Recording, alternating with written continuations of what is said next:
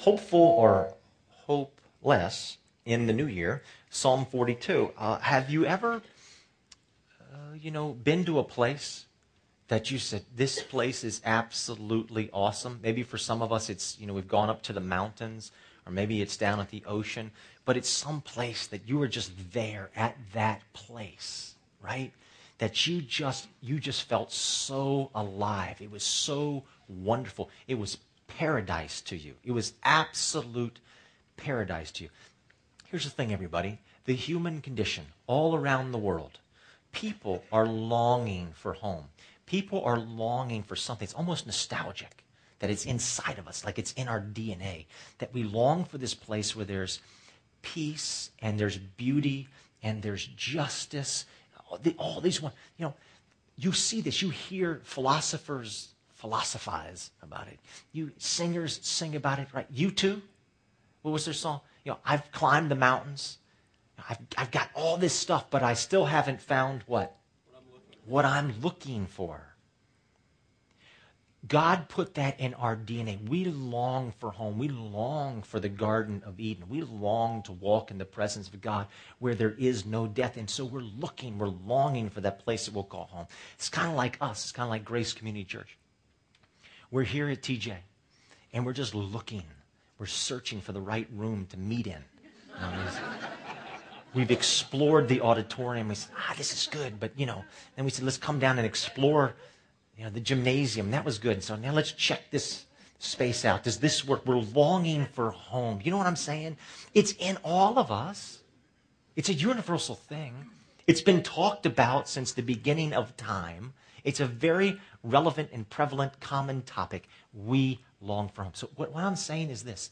The home that we are longing for is what the psalmist writes about in the 42nd Psalm. And that home is to be with God. It's to be drenched in the presence of God. And the psalmist is talking about this dryness, this spiritual dryness because of this separation from God. And he longs to be back in the presence of God. Now let me say something about the presence of God for a second. When I say longing for the presence of God, all kinds of thoughts conjure up in our minds. And those thoughts are radically different. So some of us say, you want to be in the presence of God. And some of you right now think, yes, I do. I just want to run to God and big swan, dive into his arms. And I just want to kick my head back and just love on Jesus. That's what I want to do. And others, you're like, man, that's really wacky. That actually scares me. I'm thinking, I really want to be in the presence of God, but I want to be like in the back of the room, leaning against the back wall. And I'm digging it. I'm loving the presence of God. I just don't want to do cartwheels across the room. That's okay for them, but don't ask me to do this. You follow what I'm trying to say? But I don't want you to get hung up on the style is what I'm saying to you. Don't say, yeah, he's talking about being in God's presence. That's for the real spiritual people, the people that are, woo, Jesus. Don't get caught up in that. Many years ago, I was down in D.C. It was I don't know what night it was. It was about 9 o'clock at night, and we're down on 17th and Constitution Avenue. And I was with my parents, and we were driving along Constitution Avenue, and a helicopter at 9 o'clock at night lands on the National Mall. Now, you don't see that happen very often. And so my dad pulled over to the side of the road because he thought, this must mean something. Something's going on. And sure enough, next thing you see is the presidential motorcade. Now, there's nobody around. We're it, man. So he pulls the side of the road, and here comes President Reagan in the limo. Now, my mom had a different reaction to that than I did. Now, I wanted to see President Reagan. But what my mom did is my dad had a sunroof in his car, and she put that thing back, and she stood up on the seat. Like, the top of the roof is like this, and she's like, wow. And Reagan goes by, he's like, Now, I wanted to see the president too, but I didn't do that. I was a cool teenager, and I kind of I don't know this woman, but I just looked out the window. What I'm saying is all of us want the presence of God, but don't allow the style of that to hang you up. We long for this. And until we have it, we're not home. This is what this psalm is about. I just want to read the psalm to you and just make some, hopefully, brief observations if I can. So Psalm 42 says this, as a deer longs for a stream of cool water, so I long for you, O God. I thirst for you, for the living God. When can I go and worship in your presence? You know the number one reason that Americans say they go to church? Is they want to encounter God. They want to experience God. Number one reason. Number one thing I pray for, Grace Community. If there's anything else I pray, these gatherings, I pray everybody would be drenched, not dry, with the presence of God. It's the number one thing that we actually... So what you see in this psalm, you'll pick it up as we go along. This writer of this psalm is spiritually dry, but he doesn't disbelieve in God. He just no longer is experiencing the presence and the power of God. I'll try to explain that more as we go on. Psalm 16:11 says, in the presence of God there is fullness of joy. There's fullness of joy in the presence of God. Verse number 3. Day and night I cry, and tears are my only food. All the time my enemies ask me, where is your God? This spiritually dry person is seriously depressed. You notice? They're not eating, and they are not sleeping. A telltale sign of clinical depression. Verse 4. My heart breaks when I remember the past. This is a very important verse. My heart is breaking when I remember the past, when I went with the crowds of people to the house of God and led them as they walked along. A happy crowd, singing and shouting praise to God. The psalmist, the singer here, is remembering a better time when things were awesome. They weren't dry from God's presence. They were drenched from God's presence. We will come back to this verse in just a moment. Verse number 5 is the chorus. It's the chorus because the psalm is a song being sung in the temple. Why am I so sad? Why am I so troubled? I will put my hope in God, and once again, I will praise him, my Savior and God. What's going on here? The singer is talking to himself. He's preaching to himself. Like, he's losing it. Having a really hard time, very down, and all of a sudden they get a hold of it and says, wait a minute. I can't allow my emotions and my feelings right now to take over, or it's going to eventually take me down a road that I don't want to go down, in a place that I don't want to end up. And so they start preaching to themselves, saying, get a hold of yourself. You know, because of your past, that you can trust God. So there's going to come a time again when you will trust. And you know what? Every now and then we have to do that to ourselves. Because if we don't learn how to preach to ourselves and tell us, hey, get control of yourself. Let's go with the facts. Let's not go with the feelings. Let's base this on facts and not feelings. You know you can trust God because of what God has done in the past. Get control of yourself. There will come a day when I will once again hope in God. This is what the psalmist is preaching to himself. All right? Let's finish it out. Verse 6 through 10. Here in exile, my heart is breaking. And so I turn my thoughts to him. He has sent waves of sorrow over my soul. Chaos roars at me like a flood. Like waterfalls thundering down the Jordan River. What's going on here? He said, I'm in exile. I've been taken away. I've been praying to get out of exile. But as I pray to get out of exile, as I pray for God to deliver me from the situation I'm in, you know what happens to me? Do I get delivered? No, he says, no, actually things get worse. Waves of sorrow come over me. Ever done that? You ever prayed for something and that something you prayed for didn't budge an inch? Did you ever pray for something and actually instead of it getting better, it actually got worse? This guy is very, very dry. And he's lacking both the presence and power of God. He continues on, verse 9. To God, my defender, I say, why have you forgotten me? Later in chapter 43, which is a continuation of this same song, Psalm 43, it says, why have you rejected me, God? This person feels rejected by God. Why must I go on suffering from the cruelty of my enemies? I'm crushed by their insults as they keep on asking me, where is your God? Why am I so sad? Why am I so troubled? I will put my hope in God, and once again I will praise him, my Savior and my God. This person is longing for the reality of the presence and the power of God. Longing for that, the presence and the power of God. What I mean by power of God is the longing for God to answer prayer. Have you ever sincerely and earnestly with all of your heart poured your heart out to God in a prayer, and that prayer was not answered? Didn't come true. And maybe in some cases it got worse. I can remember a time in my life, it happened actually 18 years ago on Valentine's Day. Our son had just been born. We were scraping every dime we had together just to make it. And one of the wacky, kind of weird talents that I have in life, and I have very few, is I can deliver things quickly. So I worked for UPS, and I excelled at UPS. I made many, many stops a day. I could do that. And I worked for other kind of courier services, and I don't know what you do with that talent, but anyway, I could do it. So Valentine's Day, all these florists, are looking. So the big national companies are looking. Can you deliver roses on Valentine's Day? So this is my day. Then I'm gonna make a little bit of cash, which I'm desperately needing. God help me this day because I have a talent for it. And so I called them and I said, "Tell me about it." And so they told me how much I would make per stop. I can't remember what it was, and I thought, man, I'm gonna make a fortune because I could deliver 150 stops when I worked for UPS in a day. So I'm thinking, man, this is going to be a lot of money. I said, can I have North Arlington? Because I knew North Arlington back in my head. They said, absolutely. We'd love to have you. And, they asked me my background. We'd love to have you and deliver North Arlington. This is great. So I'm pastoring at the time, and we're starving for money. And so I'm all excited. So I got myself all revved up for the day, right? I'm all excited. So I go there. And the first problem was I walk into this office. And I said, okay, I'm picking up the stuff. And they said, all right, take this stuff over here. And none of it was North Arlington. And I said, it was like Maryland and Fairfax County and all this, all of it was just spread out all over the world. And I said, whoa, time out. I was promised that I could have North Arlington. And here's the problem. The person looks at me and said, look, you either take that stuff or shut up and get out. Now, that was a problem.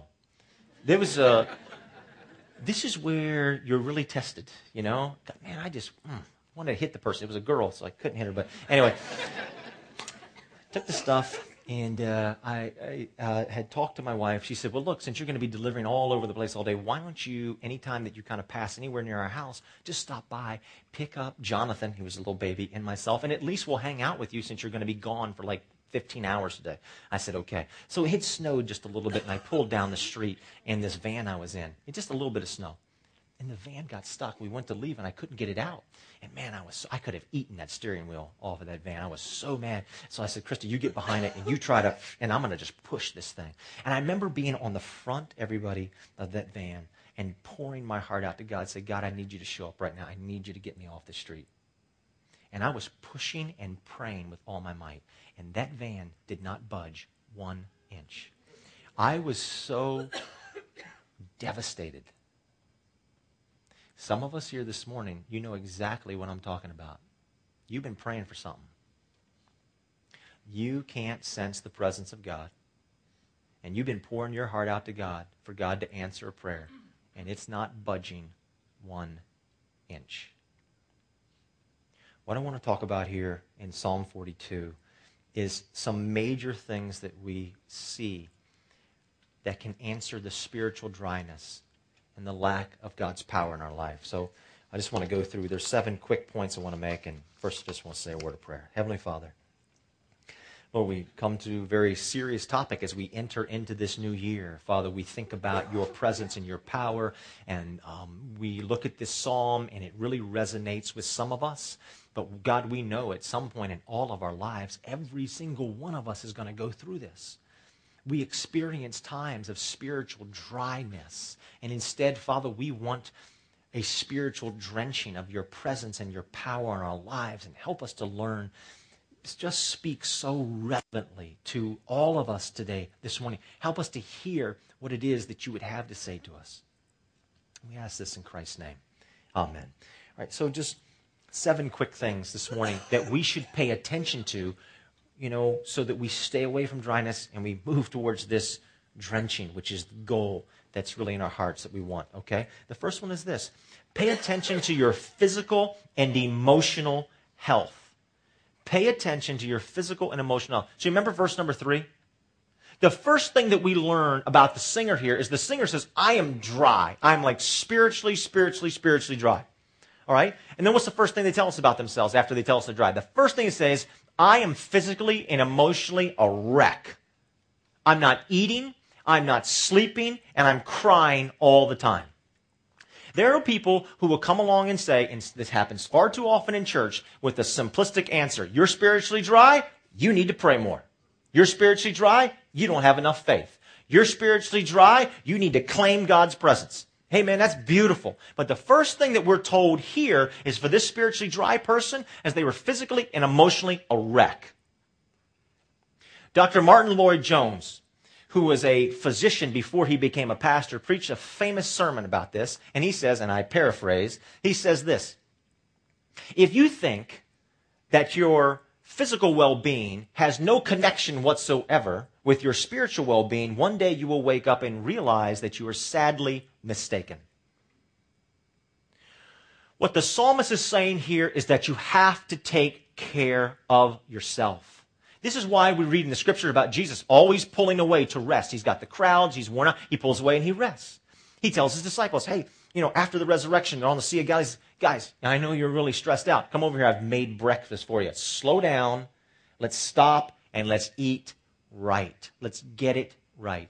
Our bodies can be so far out of whack internally, chemically, whatever's going on, that we'll come to the place sometimes in our lives, if something's not right in our bodies, that we will want to die. We have to take care of ourselves physically and emotionally because it has an impact upon us spiritually. This is what the psalmist is saying. The two are not separate. So the first thing you want to think about paying attention to is how are you doing physically and emotionally. Next, and all this is in verse number 4, because verse number 4 tells us so much about what's going on in this psalm, and it gives us so many answers here. So he says, I remember when I would go to the temple and I would lead the procession going to the temple. And what he's describing here, what they're describing is the 3 major feasts that would happen. So 3 times a year there was an annual feast, and crowds of people, and this person would be right there in the throng of people in all the community, and they would go and they would sing and they would praise, and there would be a number of things that happened at the feast, in which I want to describe to you. So second thing you want to write down is you want to pay attention to your routine. This person routinely went to the annual feast 3 times a year. We must pay attention in 2012, if we don't want to be spiritually dry, to what are we doing with our regular routine. It's very interesting here that you see what is being described is a deer longing for water. Now, what do we know about deers and water? They got to have it. They can't go a week or a month or something without having water. We're talking about a deer. We're not talking about a camel. Right? Camels can go forever in the desert without water. How long can a deer make it in the desert without water? Nothing. They got to drink every couple hours, or they will die from thirst. When I do premarital counseling, or a lot of times when I do a wedding, this works great when we're outdoors, is I say, look, here's the thing. We are all highly intelligent. Well, some of us are all highly intelligent. Arlington County is the smartest county in the United States of America. I don't know if you know that. We are the smartest county in the United States of America, right? Okay, this is great. Okay, but as smart as we are, how are we doing with our relationships? How are we doing with our marriages? Are we beating everybody else? No, we're not. Okay, and I say this, rich, powerful, going places, busy, on the run, got your calendars filled up, Arlingtonians, Washingtonians, whatever you want to say, right? You will never, as a married couple, outsmart this one. You'll either spend time with each other or your marriage will dry up and die. Period. End of story. So when I'm outside doing a wedding, I say, you see these trees? These trees? If they don't get water, they do what? They die. Nobody on this planet is smart enough to figure out a way around that one. You either spend time together. So what is that saying? It's saying this, like the deer, you daily spend time with God, because when you do, you're not dry. The tendency for you to be drenched with God's presence is much higher. This person is saying, I have a regular routine of spending time with God. It's very, very important. I tell married couples, you've got to live by your calendars. And if we are going to be spiritually drenched instead of spiritually dry, we have to learn to do the same thing. All right, next. Third is pay attention to your community. Also from verse number 1. I remember when I went with the community, leading the procession to the temple.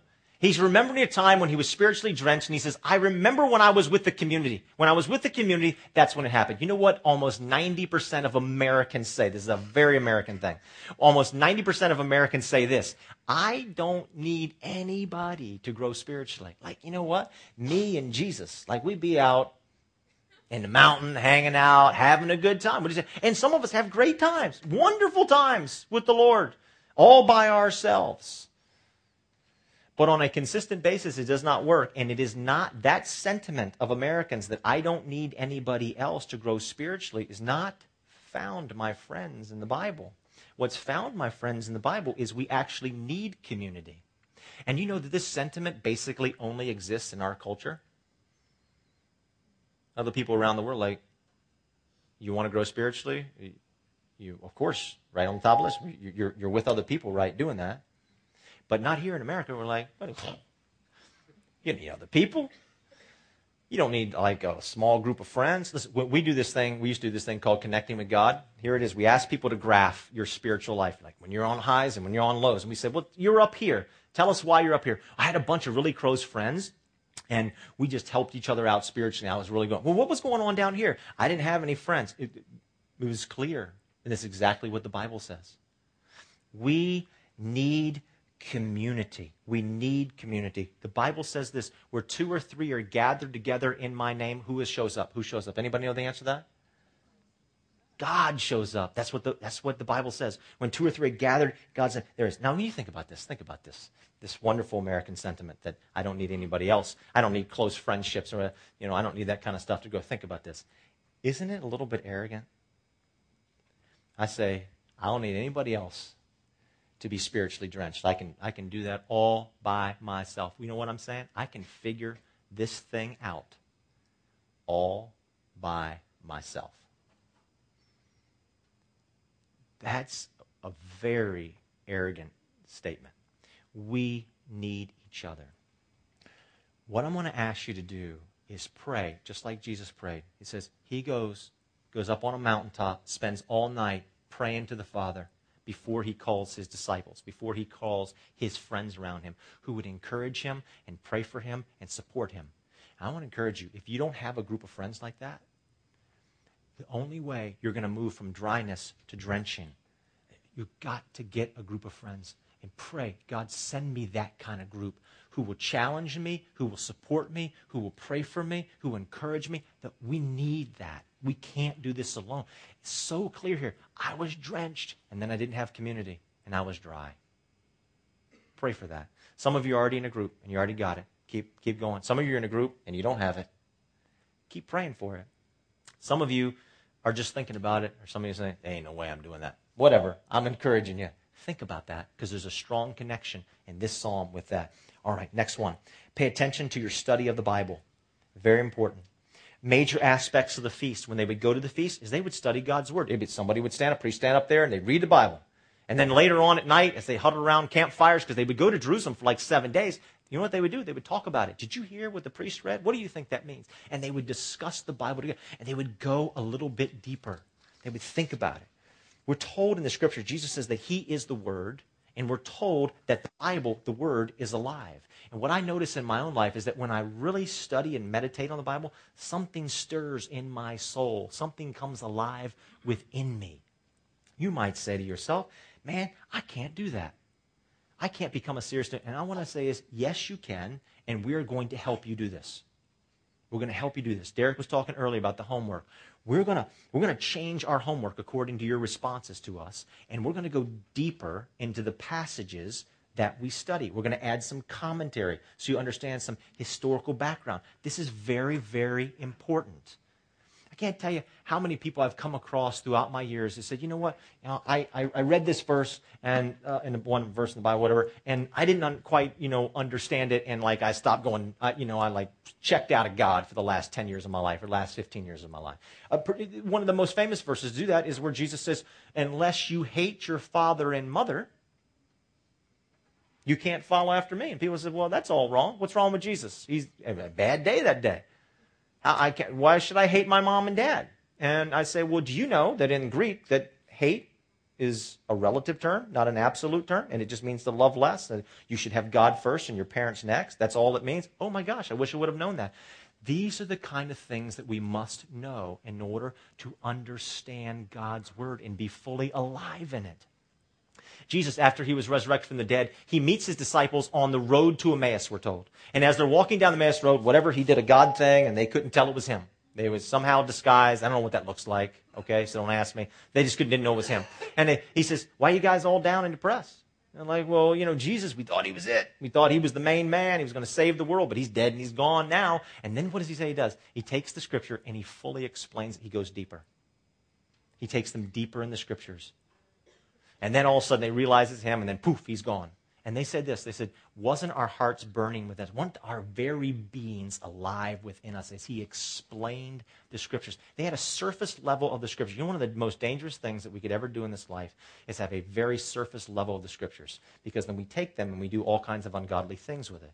But when we understand the depth of the Scripture, then our hearts can be alive and full and drenched of God, and we can do wonderful things with it then. We must go deeper. Okay.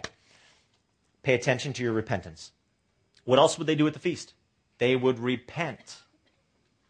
They would repent. It was a major component of the feast. They would come, God, forgive me. And so what you would have at the Passover feast alone, everybody, check this out, 250,000 lambs would be slaughtered during the week of Passover.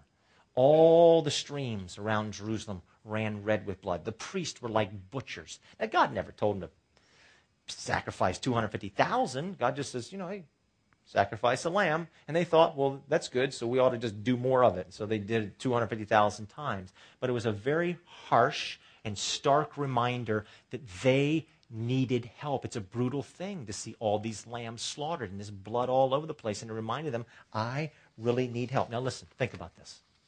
Why do you think that Jesus Christ hung out with sinners? Why does it say he hung out with sinners? Jesus is hanging out with sinners, and the Pharisees don't like it. And why are you, Jesus, hanging out with these sinners? Why are you doing that? Well, listen, all of us are sinners. We're all sinners. So why does it say this group of people is sinners, and it doesn't talk about these other group of people? Well, simply is going on here is saying that this group that he's hanging out with, these sinners, they know they're sinners. These people over here, they're sinners too, but they're not really sinners. You understand what I'm saying? They're sinners, but they don't.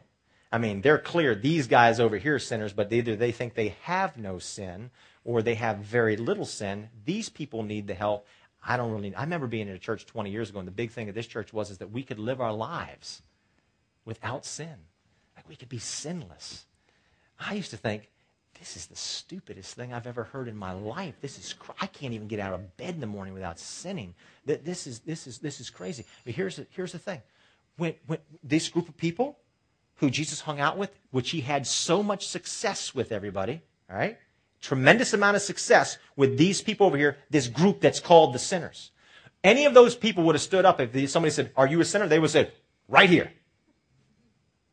And everybody would have said, yep, you know it, we all know it, you are a sinner, you need help from God. This other group over here, right? The people who didn't need the doctor, they said they didn't need a doctor. They didn't have sin. Jesus says, I only go to the sick. I don't go to those who are healthy, those who don't know. What I'm trying to say is this. We have to get in touch with the fact that every single one of us is in the exact same place in need of repentance and of God's help equally. And it is so easy for us living in this world and living in this city and going to church and trying to do good to say, hey man, yeah, I need help from God, but I don't need as much help as that person over there. Are you following me? So Jesus preaches this message. It's the biggest sermon he ever preached in his life, Matthew chapter 5. It's called the Sermon on the Mount. And he stands up. What's the first point he makes? Blessed are the what in spirit? Poor in spirit. And what do the poor in spirit get? Who can answer that? Blessed are the poor in spirit. They will receive kingdom of heaven. The kingdom of heaven. There's no spiritual dryness in the kingdom of heaven. Would you agree? Can you agree with that? Heaven, there's no spiritual. Everything's perfect. It's paradise. It's the home you're longing for. Blessed are who? Who gets to experience? Who gets to visit heaven? Who gets to experience that spiritual drenching? The people that are poor in spirit. Well, who are the people important? They're the people with their hand right up. Are you a sinner? Oh, yeah, right here. I am. With no hesitation whatsoever. Everybody, it is a natural thing that we gravitate towards this thing. We don't really think that we're in total need of God, that we're not desperate for God. And one of the best things you could ever do if you're feeling spiritually dry is you go to God and say, God, please make me poor in spirit. Please reveal to me the depth of my sin. What happens, we hang out in church after a while and we get all Christianized and we stop doing that stuff that you're not supposed to do over here and that. And then we feel a little bit more high and mighty. It's a natural human response, isn't it? It'll lead you. The one thing we think is supposed to lead us closer to God is actually leading us away from God. And the best thing we could ever do is, God, I need you to show me who I really am, and I need to always be poor in spirit. Would you help me? Look, If you're having a hard time having your prayers answered from God, here you go. You say, God, show me how big of a sinner I am and make me poor in spirit. Here it comes. Fire up the train engine. God is going to come out of heaven and he's going to help you with that. Do you know what I mean? You might not get your prayer answered to win the lottery, but you'll get this one answered. He will come and show you, and we need that. We're desperate for it. Okay? Pay attention to your worship. I've got 2 more points. Pay attention to your worship. They worshiped. They poured their hearts out to God. You know what they sang in the temple? They sang Psalm 42. They said, God, I'm dry. You've rejected me, God. You've forgotten me. One of the things that we need to remember to do is when we feel so distant from God, when we can't sense God's presence, or we can't sense God's power, we need to go to God and at least talk about that. We need to say, God, I can't sense your presence. I'm dry. You've left me. You've forgotten me. One of the best things we can do. Sometimes they, can I tell God that? Yes, this is what the psalmist did. We need to praise God by being honest with God and bringing that before Almighty God. Psalm 22:3 says, God inhabits the praises of his people. Last point is this. Pay attention to your money. All right? This is going to be a sensitive one. So be patient with me. It's going to be okay. We're going to be all right. A major aspect, not a minor, a major aspect of the feast was they brought their tithe, 10% of their income. They brought 10% of their income to God. Major aspect. Matter of fact, God tells them in Deuteronomy chapter 16, when you come to these 3 feasts, do not show up empty-handed. Don't make the mistake of showing up empty-handed. Come and bring this tithe. Now, look. This is a very sensitive issue, and I'm aware of that. I know some of you are probably saying, look, man, you call me a sinner all day long, okay? Just don't ask for my money. 2 totally different things. Very sensitive about being called a sinner, but between the 2, sinner, money, call me a sinner. All right, so I just want to say a couple quick things, and we'll get off of it so that we'll be okay. We're not going to take up an offering. We don't have a special fund we're trying to raise money for. All right. Do not allow your money to stand between you and God. Do not allow your money to stand between you being drenched in the power and the presence of God. It's crazy. Such a little thing. You know, when we don't tithe, when we don't do that, we're basically saying to God, God, I can do more with 100% of my money than you could with 90%. Malachi chapter 3. Think about this. It's a famous couple verses on tithing, everybody. And it says this, if you tithe, I will open up what? Who knows what that says? Anybody? Storehouses. I will open the floodgates of where? Heaven. So opening the windows of heaven speaks of what? Access to heaven. And heaven is a place where spiritual dryness doesn't exist. Are you connecting the dots? So when I tithe, God says, okay, I'm giving you full access to heaven. I'm opening up the windows. Spiritual dryness is gone. Doesn't exist in heaven. Sometimes we allow money to stand between us and being spiritually drenched by God. Here, just a couple things, okay? In the Bible, tithing is an act of worship. And anytime we tithe, we should pray about it. Oh, God, this is an act of worship. And we treat it as such. Now, some of you are sitting here and you're thinking, whoa, man, you're a pastor, and that's why you all into this tithing thing, okay? And so for those of you feel that way about me, I want to say, do you think I'm doing this just for selfish gain? That getting your money is not the goal of Grace Community Church in 2012. It's not the goal. One clear goal is that every single one of us would be spiritually drenched and experience the power and the presence of God. That is the clear goal. I encourage you with all my heart to try tithing. And if you're afraid I'm doing this for selfish reasons, please, I beg of you, give your money to another church. But do not miss out on the drenching that God wants for you. If you don't know another church to give it to, come to me. I'll tell you another church that I have nothing to do with. Okay? And you give, but don't miss out just because you think I'm selfish. Don't miss out for that reason. It's very, very powerful, and it's clear in Scripture. Tithing, open access to heaven. All right, I want to end real quickly, a little Bible trivia. You can help me out. So the singer here in this psalm, he cries out, I thirst. I thirst. Can you think of any other famous person in the Bible who cried those exact same words? Anybody? Jesus. Okay. The singer here cries out to God, my God, why have you forsaken me? Can you think of anybody else who cried out those exact same words? Jesus. Okay. The singer here says, my enemies are taunting me. They're saying, where is your God? Let's see if God will come and save you. Can you think of anybody else who hung on a cross and was taunted by his enemies? And they said, let's see if God comes and saves him. Jesus Christ. What I'm telling you is this, the parallels between the 42nd Psalm and Jesus Christ hanging on the cross are incredible. They're deep. And what does that mean? It means this, everybody, that God wants to take our spiritual dryness away. He took our place on the cross so that our spiritual dryness and our longing for home would end. He takes all those elements of Psalm 42, this famous psalm of spiritual dryness, and says, I want to end that for you. All I'm asking is that you pay special attention to these 7 points that we find in this.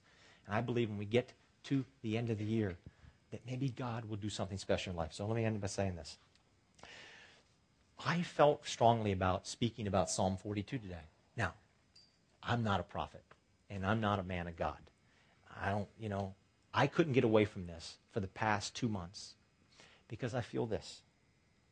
I feel like there are many of us in this room, in this church family, who are really been praying about something for a long time, and your heart is deeply hurting. And you're wondering if you're ever going to see the power and the presence of God and there's going to be an answer. And I just felt like God wanted to say today, yes, you will. Yes, you will.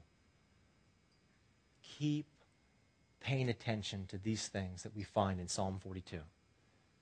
And God will show up in his power and his presence and drench you. Let's pray. Heavenly Father, I thank you, Lord, so much, God, for your word and for the wisdom of your word and for the power of your word. God, help us to pay attention to Psalm 42 and the tremendous things that we learned there. God, bring each one of us, those of us here this morning who are saying, is it ever going to end? Is my prayer ever going to be answered? God, are you ever going to stop rejecting me? Am I ever going to have a breakthrough to this thing that I've cried out to you, that I hurt so deeply about? God, I pray that each one of us would experience the fulfillment of that prayers, that we would see that breakthrough, that we would see the drenching of our lives with your presence and with your power, and our prayers would be answered.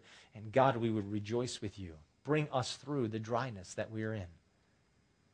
Help us and encourage us along the way, for we will one day again hope in you. In Christ's name, amen.